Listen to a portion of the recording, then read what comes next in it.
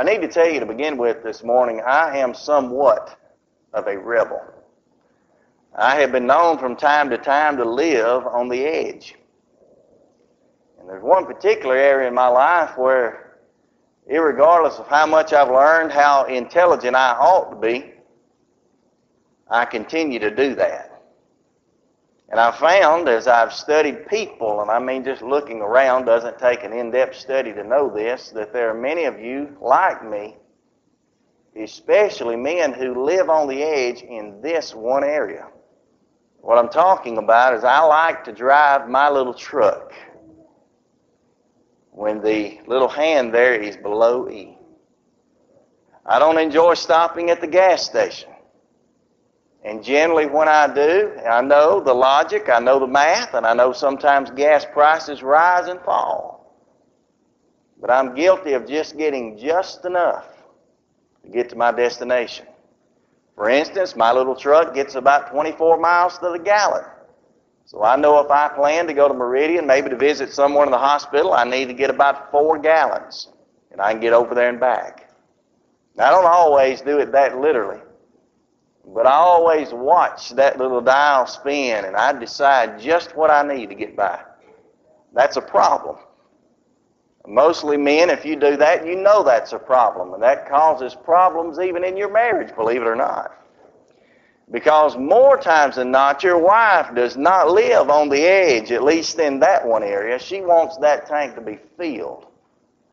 She wants to be sure that wherever it is she's going, she's got plenty of fuel to get there. She doesn't like living on fumes. Now, I'll tell you how bad I am. I'm so bad that on more than one occasion, I have just came close to running out. I remember one time coming down the interstate. My family wasn't with me, so maybe they don't know this. I was coming back here. I got to Bessemer, Alabama. Thank God the exit ramp is downhill because it quit, basically. But you can coast right in, and there's a gas station just there to your right, and if you really speed up before you know what's going to happen, you can make it, and I did. I have ran out of gas on the side of the road. And I'll give you a trick, man. If you don't want to be embarrassed, you can pop your hood, and everybody will assume there's a mechanical problem. You don't have to admit you're out of gas. You can ask for a ride or call someone based on that premise. So you see, I like living my life on the edge. And I like trying to go through life in that aspect at least on fumes, but that's dangerous, isn't it?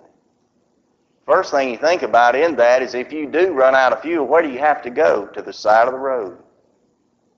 If you're unable to get to the side of the road, where might you end up? Well, you might end up in the middle of the road. And if that be the case, you just might be rear-ended. And I don't know why it occurs this way, but so many I've seen run out of gas right in the midst of an intersection. So it can be dangerous to live your life on fumes, but it's not nearly as dangerous as the way, unfortunately, many of us, including myself, often live our lives on fumes when it comes to prayer. Absolutely the greatest opportunity, the greatest privilege that a Christian has is the privilege and opportunity to pray. And when I try to go through my daily life without prayer, I'm trying to live my life on fumes. And the problem is, when I run out of gas, I'm at the side of the road. I'm not in the road. And there is only one road, one path, one way that leads to God. And if it would occur that I would run out of gas in the midst of a road, I could be rear-ended or side-swiped in that intersection by someone called Satan, or at least one of his cohorts, his workers. Why do we live that way? Why do you and I oftentimes, and maybe we are ready to admit this, fail when it comes to our prayer life? I tell you, it ought not be that way. If you want to turn your attention this morning back into the Sermon on the Mount, Matthew chapter 6, we're going to begin reading there in verse 5. And we're going to discuss the matter that I'm going to call for this purpose, a prayer we must utter. The first few verses here we'll read, verses 5 through 8, if you'll read them with me, says this, "And when thou prayest, Thou shalt not be as the hypocrites are, for they love to pray standing in the synagogues and in the corners of the streets, that they may be seen of men. Verily I say unto you, they have their reward. But thou, when thou prayest, enter into thine closet, and when thou hast shut the door, pray that thy Father which is in secret, and thy Father which seeth in secret shall reward thee openly. But when thou pray, use not vain repetitions, as the heathens do, for they think that they shall be heard for their much speaking. Be not ye therefore like unto them, for your Father knoweth of what things ye have need of before you ask Him. Now we're going to continue in this context in just a moment, but we need to stop here so that we do not lose our thought. Under this heading, a prayer that we must utter, I want you to see to begin with, there is a motive for prayer. There's prayer's motive. There is a way or a reason, an attitude that we must use in order to be heard of God. And when you really break that down, you go a little bit farther in this, you'll notice it there in verses 5 through 8. You'll notice to begin with that there is a prayer, or a form of a prayer at least, a type of prayer that God rejects. Reviewing the verse there, verse 5, for instance, says, and when thou prayest. Now, I want you to realize when we read this, these terms, when thou prayest, these are all what we would call imperative terms. And it's Christ saying to us, when you do pray, implying that we must. But He said, when thou prayest, He gives us a word of warning, thou shalt not be as the hypocrites are. Why? For they love to pray standing in the synagogues and in the corners of the streets, that they may be seen of men. And when you realize this, you have to know God is rejecting this kind of prayer. The very next verse, He turns and corrects our way of thinking to show us how we ought to pray. Now, what types of prayer does God reject? If it is possible for a child of God, that's to whom He's speaking, these are His disciples, if it is possible for a child of God to pray and not be praying right, I need to know how that occurs. And the first thing He mentions here is what I'm going to call a boasting prayer. He has a boasting prayer that He discusses here. He says these men enjoy, or they love, to stand in the synagogues. He goes on to say that they enjoy, or they love, to be heard or to be seen of men. Now, what is God condemning here? Well, many have misunderstood this passage, and they believe that the passage has something to do with the position and the place of prayer. And that's not the case. It only has to do with the purpose. It doesn't matter the position. You see, these men, He says, they are those who are standing in the synagogues. Is there something wrong with standing in the synagogues? No, not within itself, there's not. As a matter of fact, when you give consideration to that, you have to understand that there is an authorization in Scripture, and oftentimes it is seen in Scripture, where we ought to pray in the assembling of people. We ought not say, well, we shouldn't have any type of a prayer gathering, or sometimes people call it a prayer meeting at the church. That's authorized in God's Word. Some say this denies that. We ought not say, well, we cannot pray in the restaurant, or we cannot pray out in public, because when we do that, we might be like one of these hypocrites or one of these heathens, and we might be seen as one who would like to stand in the synagogues and such. We can't say that. You see, it was typical in that day that these men would go out, and I mean the hypocritical type at least, they would go out in their daily lives.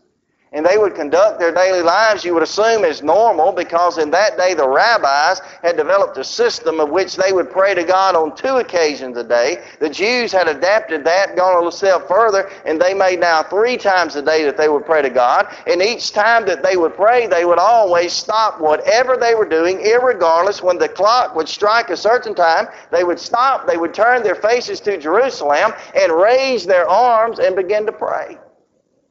In essence, then they prayed when they knew they needed to pray and didn't let anything stand in the way. Now, can we respect that? We ought. But here's the problem. As described here in the Scripture, and the history would back this up, what these men were generally likely to do, at least, is they may be out in the field working, or they may be in this place or in that, but when it got close to the time to pray, they had a habit, at least, of making their way down to the synagogue, or making their way on to those street corners, and you ask why, the Bible answers it, so that they might be seen of men. Therefore, let me ask myself some questions. Even if I'm in the worship service, let's say that I open the bulletin on a Sunday morning and I notice, hey, I have opening prayer. How am I to pray? I'm to pray in such a way as to not be seen by men. I'm not to pray in such a way as to try to use flowering terms, which we'll see a little bit later. I'm not to pray in such a way as to try to draw the attention of men to myself. Maybe I'm out in public. How am I to pray? Am I to say if I'm in a large group that I ought not pray? No, I need to pray. I must pray. I must thank God for what I do. But is that to say that when I'm in that place, I ought to just stand up with the loudest voice I can, get all the attention of all the patrons in that place and say, I'm going to offer a prayer to God and I hope that you'll participate? No, that's more along the lines of what these men would do. And the term says, when thou prayest, thou shalt not be as the hypocrites. So what does God reject? He rejects, therefore, the boasting prayer. He rejects the babbling prayer.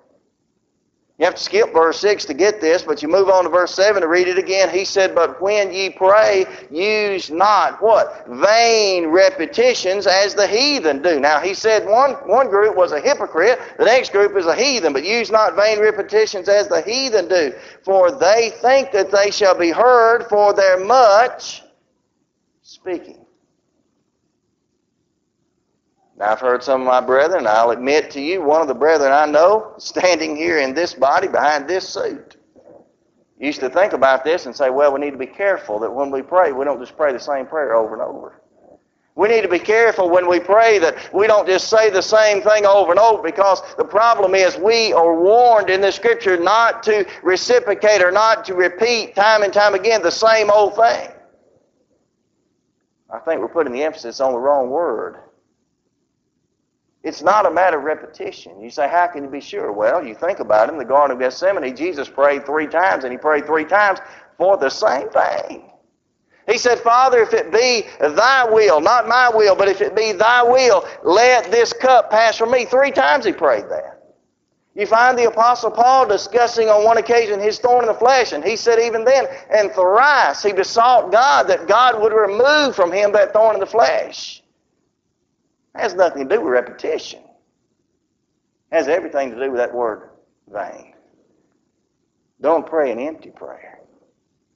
I may listen to someone pray or hear someone pray in public, and they say certain things, they use certain terms, they use certain phrases, ways of saying things, and I say, that's a good way to approach the throne of God. That's exactly what I think. That's exactly what need to be said to God. And then I may stand up next Lord's Day as I lead a public prayer, or I may go into my closet, as we'll be instructed to do in a minute, and I may sit down and I may use those words, but they are only vain if they do not come from my heart. God rejects. He absolutely rejects these kinds of prayers. He rejects that which is boasting and babbling. But what types of prayers does God receive? I can go on and I can list types of prayers that God may reject, and I can flower these things up and make them more understandable. But what type of prayer does God receive? Well, verse 6, right smack between verses 5, 7, and 8, he says, but when thou prayest. Now, he warns them, do not pray as the hypocrite does. Do not pray as the heathen might, but pray this way. When thou prayest, enter into thine closet. Now, you're going to have to focus on that phrase in a moment. And when thou hast shut the door, pray to thy Father which is in secret, and thy Father which is in secret shall reward thee openly. So what does he accept? He receives the secret prayer. Now, how literal am I to take that?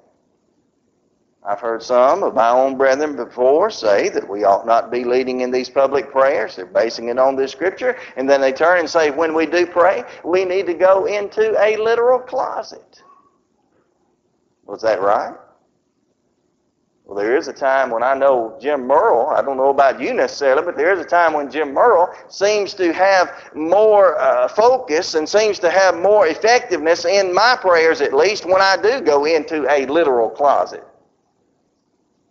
I don't generally use ours at home, but I use this office right here oftentimes bright and early in the morning. I arrive at the building. One of the first things I might do is pray. Pray to God. Say, God, I'm about to try to study your word. I'm about to try to do this. I'm about to do that. And I want to thank you for what I've been able or at least given the opportunity to do here today. But should we do that? We should take that as kind of an opportunity. But if you go back and you study the terms that are found here, you'll see that word closet. When he encourages us to go into our closet, what you'll find is in the Greek language, this word literally means your storehouse. Now, does that change anything? Well, you may go into a closet and it may be an empty room, it may be a private room, your focus may be there, but you think about if you were to go into your pantry. Not everyone's blessed in this way. Not everyone has a storehouse or a pantry in their home or anywhere around them where they have food, where they have different things that they need, that they use every day to survive. But imagine a man who goes into his pantry or goes into his closet that is filled with garments, filled with things that he's able to use to live, and he turns to those things as he prays, and he can thank God individually. I thank God for this, or I thank God for that. Not necessarily a can of pork and beans, but I thank God that I have an opportunity to have these things. It can set your focus. You see, a man who prays in secret cannot be therefore said to be guilty of trying to pray in a public manner just to be seen of men. I think the question I might ought to ask myself is, how many times do I pray in secret versus how many times I purposefully pray in public? I don't know that there ought to be real balance there. Maybe the emphasis ought to be on the one. But not only would God receive the secret prayer, the thing that's really focused on here is not so much that as he receives the sincere prayer. Now, this is really the antithesis, that is to say, it is the back opposite or the opposing view of what he's already said. Again, reading verses 5 and 7 and 8 again, he said, when thou prayest, thou shalt not be as the hypocrites are. Why? What's wrong with them? For they love to pray standing in the synagogues and in the corners of the streets, that they may be seen of men. He goes on to say, verse 7, but when you pray, use not vain repetitions, who? As the heathens do, for they think they shall be heard for their much speaking. And then he finishes it by saying in verse 8, but be ye not therefore like unto them, that is the hypocrite, and also the heathen, for your Father knoweth the things ye have need of before ye ask them. God wants to hear a sincere prayer from his children. Now, what makes a sincere prayer? Well, I'll tell you what, a sincere prayer is not one that is an attempt to impress God. I learned several years ago, and I don't necessarily understand it all. I have to think hard on it. I have to focus on it and recheck myself constantly on it. But I learned several years ago, you don't have to be Shakespeare to pray to God. And contrary to what many of my brethren have taught in the past, now I believe there is a way of respect. We need to be respectful when we speak to God, and we need to use the most proper language we can or is available to us in our minds when we speak to God, but we don't have to use King James English to pray to God. Now that may shock some of our brethren, but that's true. We're not praying to impress him. We're not praying to impress these men in the context either. I heard a true story of a man several years ago, just a country bumpkin, as we might call him, one of us, who went on a little trip. He stopped in a big city church there, and a big city congregation, walked in the door, and one of the people in the back there tapped him on the shoulder, introduced himself, and before long he invited him to lead the opening prayer.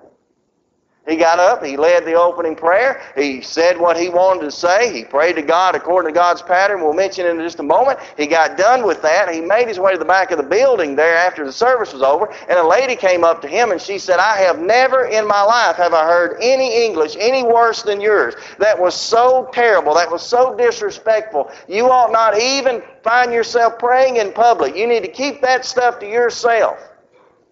And on she went and critiqued some of the actual words. And finally he said, well, that's okay, ma'am, because I wasn't talking to you. That's about right. We don't pray to impress God. We cannot pray to impress men. And those who do are not praying sincere. Therefore, they are not praying the types of prayers that God can receive. But I'll tell you something else. You do not pray to inform God. That comes down to the verse that we just read. Be not therefore like unto them, for your Father knoweth what things you have need of when? Before ye ask Him. You ever found yourself, at least in mind, praying to God and saying, God, do you see this problem I'm in the midst of here? Do you see this trouble, this trial? Do you see this difficulty? God, I don't know if you're paying attention or not, but things are getting rough down here on earth. God knows that.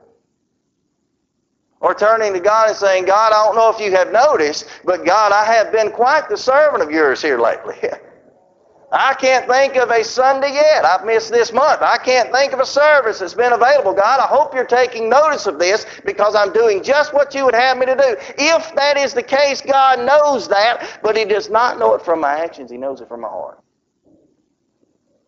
He knows what you have need of even before we ask. Sincere prayers do not. They do not impress God. They in turn do not turn and try to inform God. I'll tell you something else. They better not instruct God. You ever been guilty of that? I have. God, here's what's going on in my life, and I know you know that. And here's what we need to do. Well, it is the case that it's what we need to do, but not from human perspective. I can't turn and tell God, as often I find it happening, let's make a scenario. We have a man or a woman who's out of work, and they say to God, God, I've got an interview in the morning, and this is with a really good company, a really good place, a lot of opportunity there, so here's what I need you to do, God. I'm going to go into that interview, and I want you to be sure that I do everything just right, God, because you see, it's going to be up to you whether or not I get this job. Is that a true statement in some senses? But it's not mine to instruct. Because what generally happens when we think that way, I tell you how it happened in my life. You then turn, and when it doesn't work out, you say, God, didn't I tell you what we need to do? Why didn't we do it? A sincere prayer is not the type of prayer that tries to impress or inform or instruct. I'll tell you what it does do, and it does this every time if it is sincere. It only invites God. I know when we've come through this context before, we covered the whole of the chapter one time before. When we came through this, I used the same illustration. I'll use it again. Let's suppose that we have a man. Let's suppose the man is me, and I get an opportunity to fly in an airplane. I really have no desire, especially one of this type. But let's suppose I have an opportunity to fly in an airplane. It's a small airplane, maybe a twin engine, not even a jet, just a little twin engine airplane. Let's suppose there's no one in the airplane but me and the pilot. And the pilot tells me, why don't you just slip up here and sit in this co-pilot seat? I say, okay, I'll do it. He says, do you want to fly the plane? I said, well, what must I do? Well, you just kind of hold the stick. Just hold it steady. We're going right where we need to go. I take hold of that stick. He lets go of his own. Am I flying the airplane? Yes. But I tell you what, he doesn't need me to fly that airplane, but I certainly need him there. God doesn't need me when I pray, but I certainly need him. And I have to invite him to be part of my flight path in life, and I do that through prayer. You see, these are the prayers that God rejects, and yes, these are the prayers that God receives. But that all has to do with prayer's motive. I cannot, you cannot, we cannot, no one can pray to God except their motive be right. But you'll recognize the next few verses. The Bible continues on there in verse 9, Jesus saying, and after this matter, therefore pray ye. Now I want to point out in Luke's account of this, and you have to go over to Luke chapter 11 to see it, verse 1 to begin with, those disciples there have seen him praying that day. They've already witnessed him in prayer, and they turn and actually ask him, Lord, teach us to pray. There are a lot of things I would love for the Lord to teach me to do, but they give us a fine example in that they never once ask him to teach us to preach. They never once ask him, Lord, teach us to teach. They never once ask him, Lord, teach us to be evangelistic. They never once ask him for any of those things. The only question they ever ask of our Lord in this manner is, Lord, teach us to pray. And he does. But Matthew records it after this manner. Therefore pray ye, our Father which art in heaven, hallowed be thy name. Thy kingdom come, thy will be done, on earth as it is in heaven. Give us this day our daily bread. And forgive us our debts as we forgive our debtors. And lead us not into temptation, but deliver us from evil. For thine is the kingdom and the power and the glory forever. Amen. I've heard this being called the Lord's Prayer. I think more properly it could be called, though, the model prayer. There's prayer's motive, but there's prayer's model. This is the example Jesus gives. Now, you can go and read other gospel accounts, such as that in Luke, and you will find the basics of this prayer in every one of those occasions. You'll find them to be absolutely the same. The wording, the recollection may be different, and I believe it's because Jesus taught this prayer on more than one occasion to more than one group of people. But the gist of it's always there. And so if there's a model of how to pray, shouldn't I take heed to it? Well, here it is. Notice the first phrase. He says, Our Father, which art in heaven. Now, what does that teach? Well, in my mind, it teaches me to have connection. There has to be a connection in order for one to pray. There has to be a connection made in order for me to speak to the Father which is in heaven. I have to put two and two together. I have to ask the question, first of all, who is this Father? Well, we have physical fathers. Sometimes we have even emotional fathers. But there's none better than the spiritual Father. And the spiritual Father, not a, but the, is God. Now, how do I connect with Him? Through Christ. No other way. Jesus allows us to do that. I heard this tale of one occasion when a man was sitting on a park bench one evening and he was crying his eyes out. I mean, he was just overwhelmed with tears and distress. A little boy came up to the park bench, sat next to him, and finally the little boy asked the man, he said, why are you crying? What's the matter? He said, well, my son has been convicted of a crime that he did not commit. And he's set to be hung in just a matter of days, and I would give anything in the world if I could only talk to the president. President Lincoln's the only one that could get my son off the hook and pardon him so he would not have to be convicted, because we don't have time for another trial. The true story goes, the little boy took the man by the hand and said, come with me. They walked down the street, around the corner, and up a hill, and into a house, past the guards, and right into the president's office. The man was amazed until Abraham Lincoln opened his mouth and said, what do you need, son? How do we get to God? Through the Son. We can't come into the office of the president, if you will, I'm using that loosely, of the universe without. We come by the way of His Son, and that takes connection. He said, is our Father which is in heaven. That's not connected to us today except it be by the Son. But notice the next phrase. We don't use this word much anymore unless we're praying this prayer. Hallowed be thy name. What does that teach? Adoration. That teaches nothing but adoration. That implies that I adore God, that I set God where He ought to be. Now, the word hallowed there that we have to understand literally means to be holy, but it carries with it not so much that as it carries the idea that this is one who is set apart from us. And in particular, he said this set apart, this holy name is the name of who? God. Hallowed be thy name. Now, if John be correct, and we know that he is, John 1, verses 1 to 3, God and Christ are one and the same.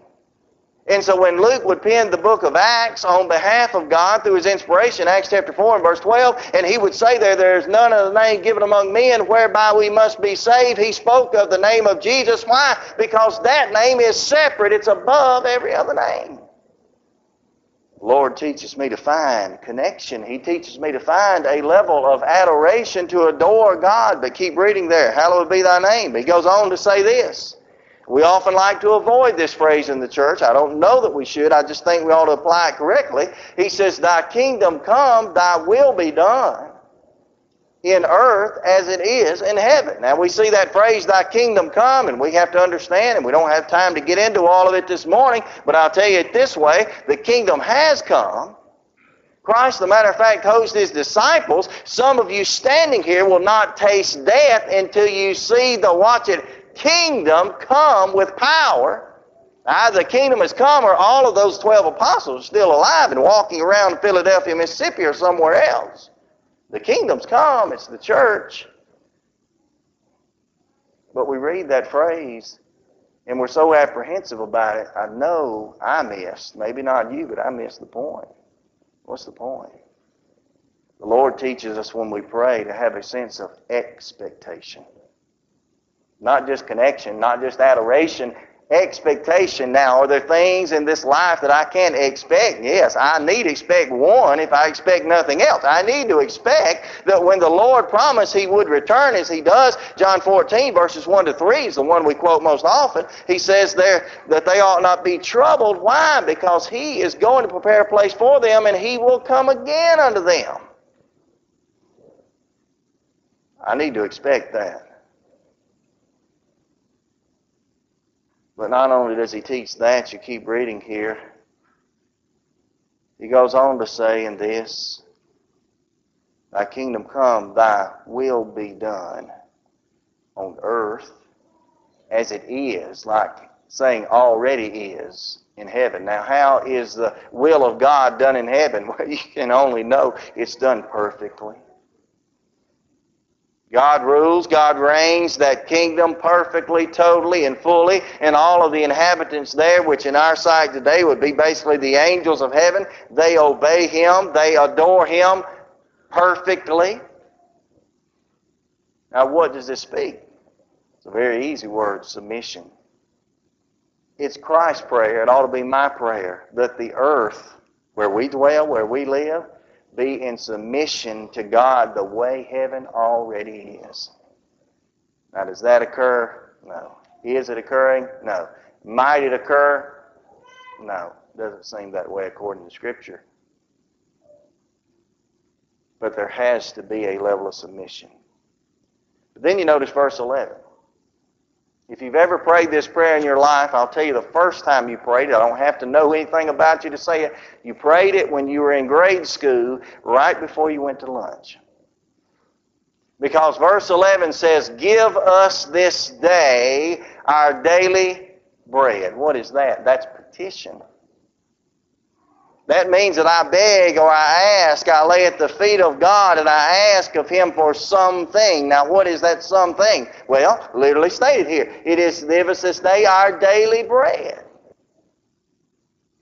Now, what can I focus on to really learn from this? I want to focus on the word daily. I don't know how many times, and I'm not saying this necessarily wrong, but I need to correct my thinking. I believe sometimes even, I pray to God and I say, God, keep me for all of my life.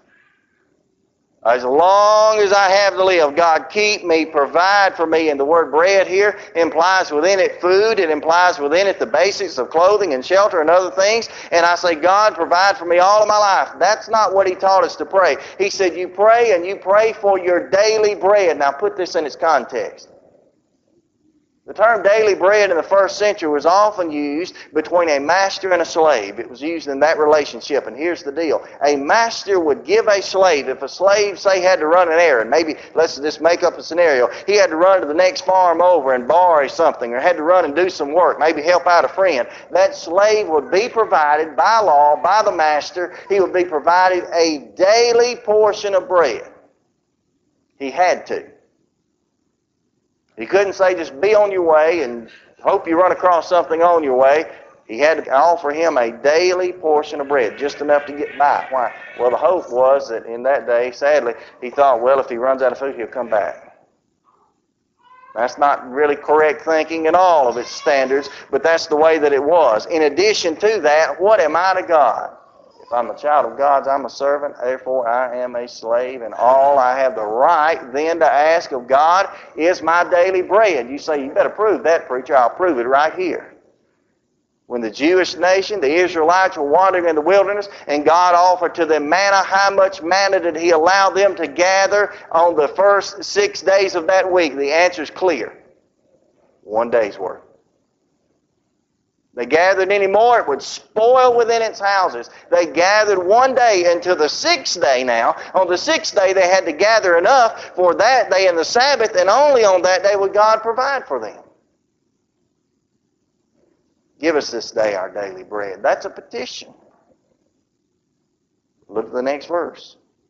And forgive us of our debts. The word debts here, more properly translated, or more properly understood at least, implies a sin. It implies an obligation that is owed as a result of sin. I sinned, therefore I owe it to God to not sin, to do something different, and my debt has to be paid. Now who pays it? Christ pays it. That's Colossians 2:14 in the context if you want to read it. Christ pays that. That's the blood that was shed, Acts 20:28, Revelation 1 and verse 5. Christ pays that debt. But what does this mean? Well, I want to imply the word confession here. It's too easy, especially when I'm before the throne of God. God, I'm holy enough to speak. I'm ready to talk. I'm ready to allow you to do something in my life. So God, I am set. And you owe it. No, only thing He ever owed man, He gave man, and that was the debt for his sins. So what does He ask? He confesses his sin when He says, forgive us our debts. Look at the last phrase in that verse, verse 12. As we forgive our debtors. Well, that has nothing to do with our own confession, but it has to do with our own compassion toward other people. God, if I want to be forgiven of my sin, then I need to be expected to then in turn forgive others of their sin. Now, is that an open door? No. Christ told us that if a man would come to thee and ask for forgiveness, when or if, He said, if, that's conditional, if he repent, forgive him. I can't just go around forgiving all the world. Christ can only do that. And He doesn't choose to do that, by the way, until a man repents. That's why repentance is a part of salvation and continuing in. But it shows compassion. But then we see in verse 13, and lead us not into temptation. Now, does God lead us in temptation? Well, no. James tells us, James chapter 1, verse 13 through 15, that God does not tempt men. God cannot be tempted, he says, neither tempteth He any man. He goes on to explain the next two verses, 14 and 15, that temptation comes from within the own man and within his own lust. When he's drawn away and enticed, and he ultimately tells us that will result in our death. But he starts with, God does not tempt you. So what does this mean? The idea here is test. And the idea there seems to be Christ instructing us to pray that we have protection. Protection from what? Protection from being led into a temptation that we cannot overcome. Now, is there any danger in that? Not really. If you want to write in your margin, you can write right beside this text, at least 1 Corinthians 10 and verse 13, which tells us that with every temptation, that's actually a test or a trial, God provides a way of escape. If I fall to sin, and I fall down flat on my face, I can't turn back to God and say, God, that was just too much for me. I could not handle it. I could not endure it, and it's your fault. No, He provides a way of escape. Maybe I didn't find that way, but it was there. But look at the way He closes. It's actually similar to the way He begins. The latter part there of verse 13, and lead us not into temptation, deliver us from evil, for thine is the kingdom and the power and the glory forever. What is that? That is recognition. Christ taught us through this prayer, continues through this day to teach as we read it, to have connection with God. I've got to be connected to God through Him. Christ in turn teaches and taught us that we ought to have adoration for God. And lest I'm willing to lift God up to put Him where He is, which is separate from me and above me, I cannot pray.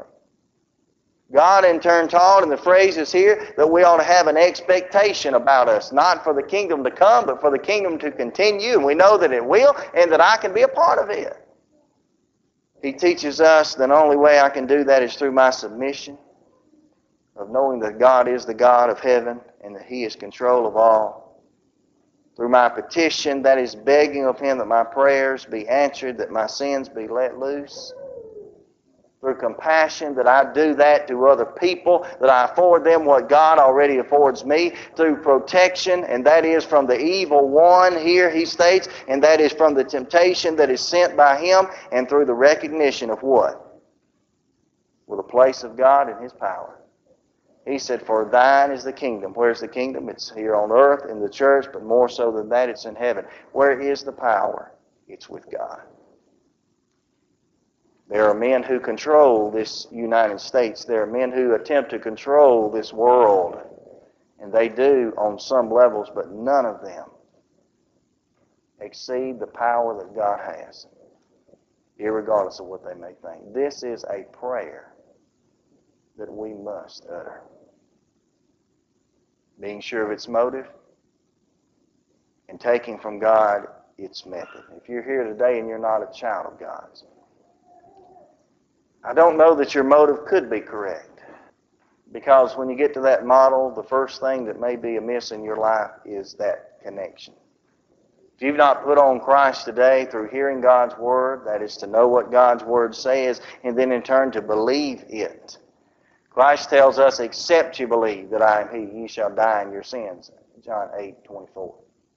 Except one should in turn be willing, therefore, to repent of his sins. That's a part of what is listed even within the prayer itself, that we know, that we understand that we have debts, and those debts need to be turned from and released. Christ instructs us to do that through the confession that we make, through knowing that we ought to be baptized. Why? Because Christ instructed us to do it. Mark 16:16. Peter told those on the day of Pentecost the very same thing. And except anyone lose the point, he mentioned in his own writing later that baptism does now also save us. If I don't have that, I don't have prayer's motive, and I cannot address prayer's model. But if you're here today and you are a child of God's, I pray to God that you're faithful in that, and I pray that we would find a way to pray. You say, that sounds like circular reason. I pray that we would find a way to pray according to God's pattern, so that we could be heard. Not to boast, not to babble, but to do it in secret and out of sincerity. How can we do that? By having the sin washed from our life. If sin has occurred in our lives once again, we come to God through repentance and prayer. While together we stand as we sing.